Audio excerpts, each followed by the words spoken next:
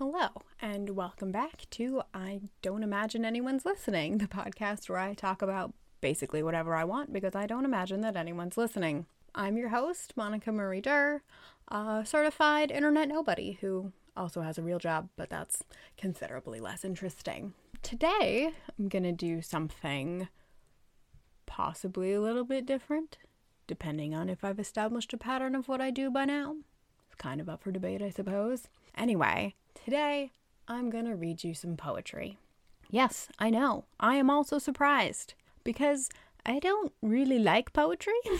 I appreciate it as a concept, art form, third thing, but it's not really my thing. It's not something I'm into or even really care about.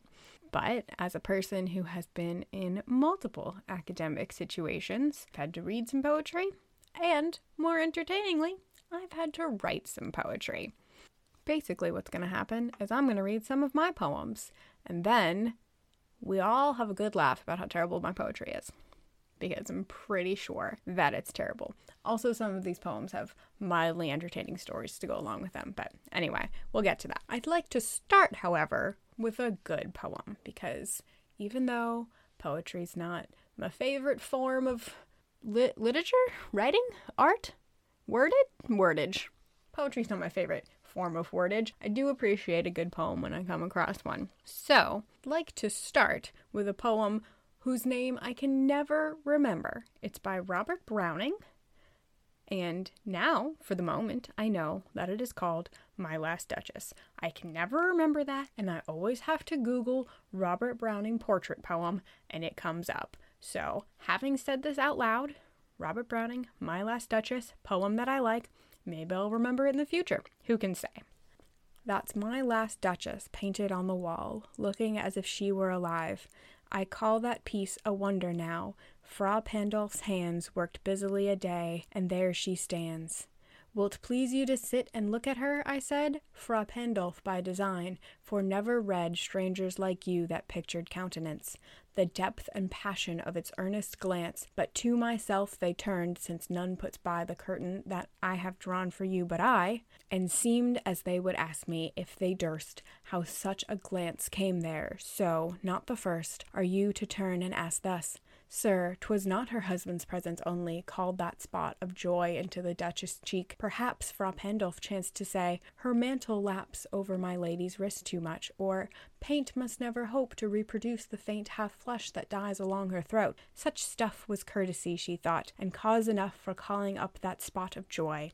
She had a heart, how shall I say, too soon made glad, too easily impressed. She liked whate'er she looked on, and her looks went everywhere. Sir, 'twas all one, my favor at her breast, the dropping of the daylight in the west, the bough of cherries some officious fool broke in the orchard for her, the white mule she rode with round the terrace, all and each would draw from her alike the approving speech, or blush at least. She thanked men, good, but thanked somehow, I know not how, as if she ranked my gift of a 900-years-old name with anybody's gift. Who'd stoop to blame this sort of trifling? Even had you skill in speech, which I have not, to make your will quite clear to such an one, and say, just this or that in you disgust me, here you miss, or there exceed the mark. And if she let herself be lessoned so, nor plainly set her wits to yours, forsooth, and made excuse, e'en then she would be some stooping, and I chose never to stoop. Oh, sir, she smiled, no doubt, whene'er I passed her, but who passed without much the same smile? This grew, I gave commands, then all smiles stopped together. There she stands as if alive. Will't please you rise? We'll meet the company below then. I repeat, the count your master's known munificence is ample warrant that no just pretense of mine will for dowry be disallowed, though his fair daughter's self, as I avowed at starting, is my object. Nay, we'll go together down, sir. Notice Neptune, though, taming a seahorse, though a rarity, which Claus of Innsbruck cast in bronze for me. So if nothing else, we've learned that I'm not great at reading poetry, but that's a good poem that I like. About a guy in a portrait of a lady. And he's describing said portrait of a lady to another dude whose daughter he hopes to marry. The guy who owns the portrait is not a super saver character. Anyway, that's all of the literary poetry criticism I'm going to do, because that's about as all as I can muster, because I don't really know anything about poetry, in case I haven't said that a bajillion times already. So now, to contrast that, I'm going to read you some of my poetry, which is almost certainly terrible, but it'll be fun for somebody. So when I was in my last semester of college, I was studying abroad, and I needed 1 English credit to graduate, so I took a creative writing class because I thought it would be fun, and, you know, it was. In the first half of the semester, we wrote short stories, and in the second half, we wrote some poetry. I've looked back on some of mine.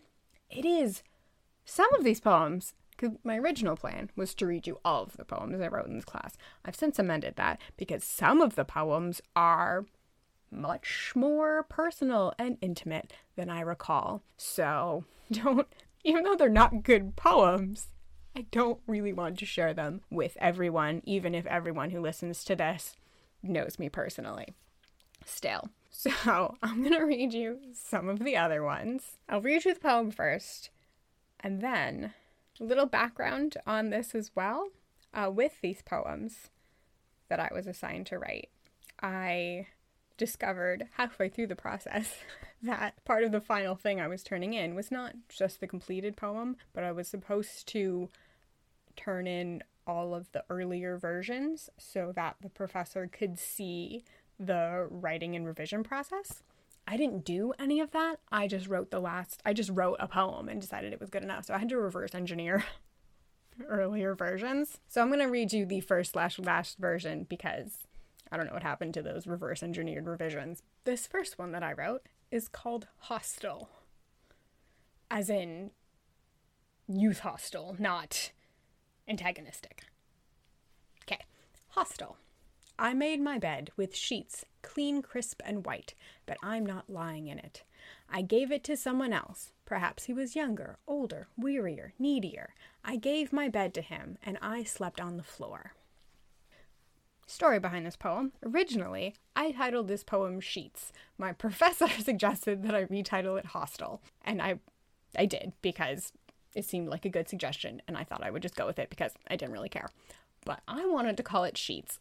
And this whole situation was inspired by a couple of things. One, I learned that a convention in poetry is to take a common phrase and change it somehow, and that starts a poem. There's probably a term for that. I don't know what it is. The second thing that inspired this was that whilst I was studying abroad in Austria, my favorite day was clean sheet day, because every 2 weeks we would all go down to the laundry room and we would trade in our dirty sheets and we would get clean sheets.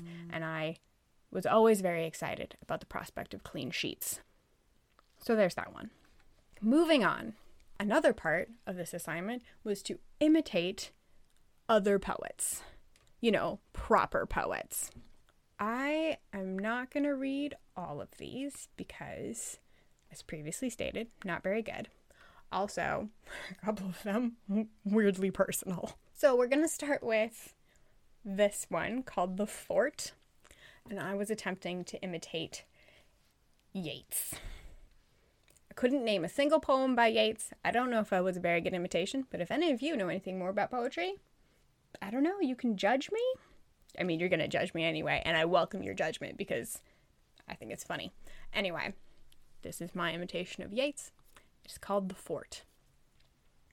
I walked through the forest of my childhood and recalled the games we played in that wood. A twiggy skeleton still remains, our fort, the seat from where we'd both preside, our court, of who'd lost and who'd won. Then we'd appeal to a higher power who taught us the rules and sealed the fate of one or the other, usually me. And then we'd return to the fort, and it had moved to the sea, and now we were pirates, Paul the captain, navigating his ship through the storm, and then a call from afar brought us back in time, the world we were just now in, only in our minds. That same call brings me back now and chatters my thought. The moment is gone.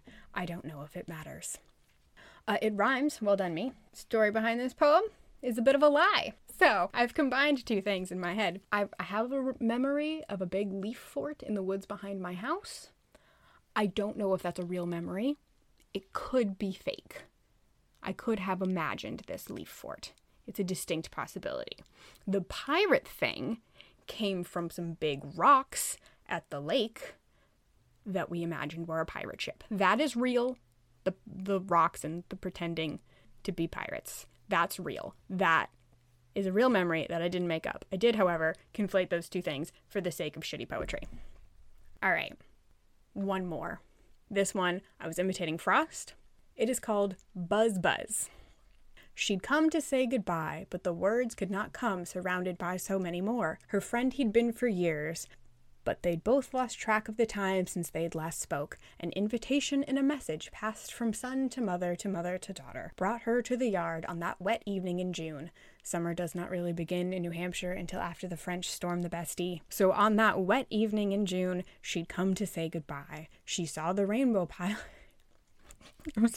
She saw the rainbow pile of envelopes filled with well wishes and cash. Words, more words. They flew around their heads and were on the card in the girl's hand. Thanks for coming, the boy said. He hadn't thought she would. She hadn't wanted to, she thought. She hadn't wanted to, she thought she ought. Wouldn't miss it. She pushed the lie past her lips.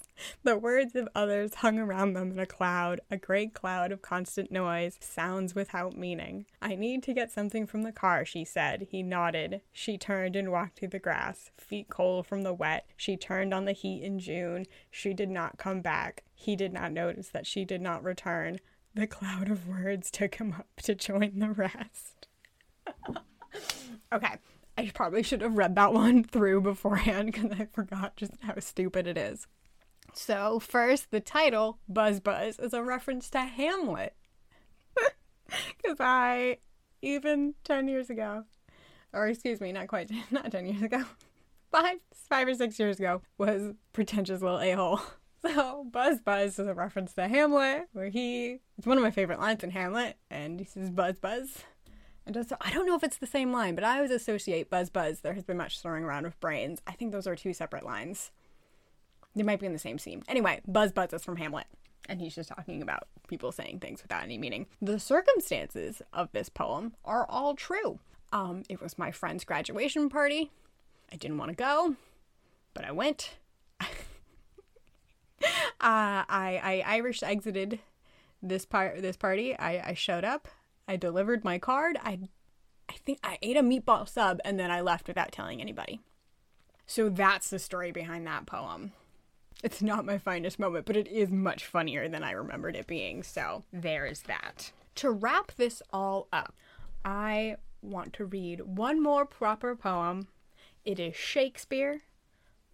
You should not be surprised. It is my favorite poem of all time. It is Shakespeare's sonnet number 27. I first stumbled upon it in an assignment in college, and it is the only one that I can still retain any lines from. I don't still have the whole thing memorized, so I am going to read it. Anyway, without further ado, Shakespeare's sonnet number 27. Weary with toil, I haste me to my bed, the dear repose for limbs with travel tired. But then begins a journey in my head to work my mind when body's work expired. For then my thoughts from far where I abide intend a zealous pilgrimage to thee, and keep my drooping eyelids open wide, looking on darkness which the blind do see. Save that my soul's imaginary sight presents thy shadow to my sightless view, which, like a jewel hung in ghastly night, makes black night beauteous and her old face new. Lo, thus, by day my limbs, by night my mind, for thee and for myself no quiet find. So there you have it. That's my experience with poetry, both good and my own. I hope you enjoyed that experience as much as I did, because, man, that was much funnier than I thought it was going to be. That's all I got. Thanks for listening. Per usual, you can find me on the socials. They're in the description, or the episode notes, or whatever it's called. Go ahead and give those a click. You can go to my website. I don't know if there's anything of interest there, though. By the time I publish this, there might be. You never know. I might get stuff done. Thank you for listening, and I hope you come back.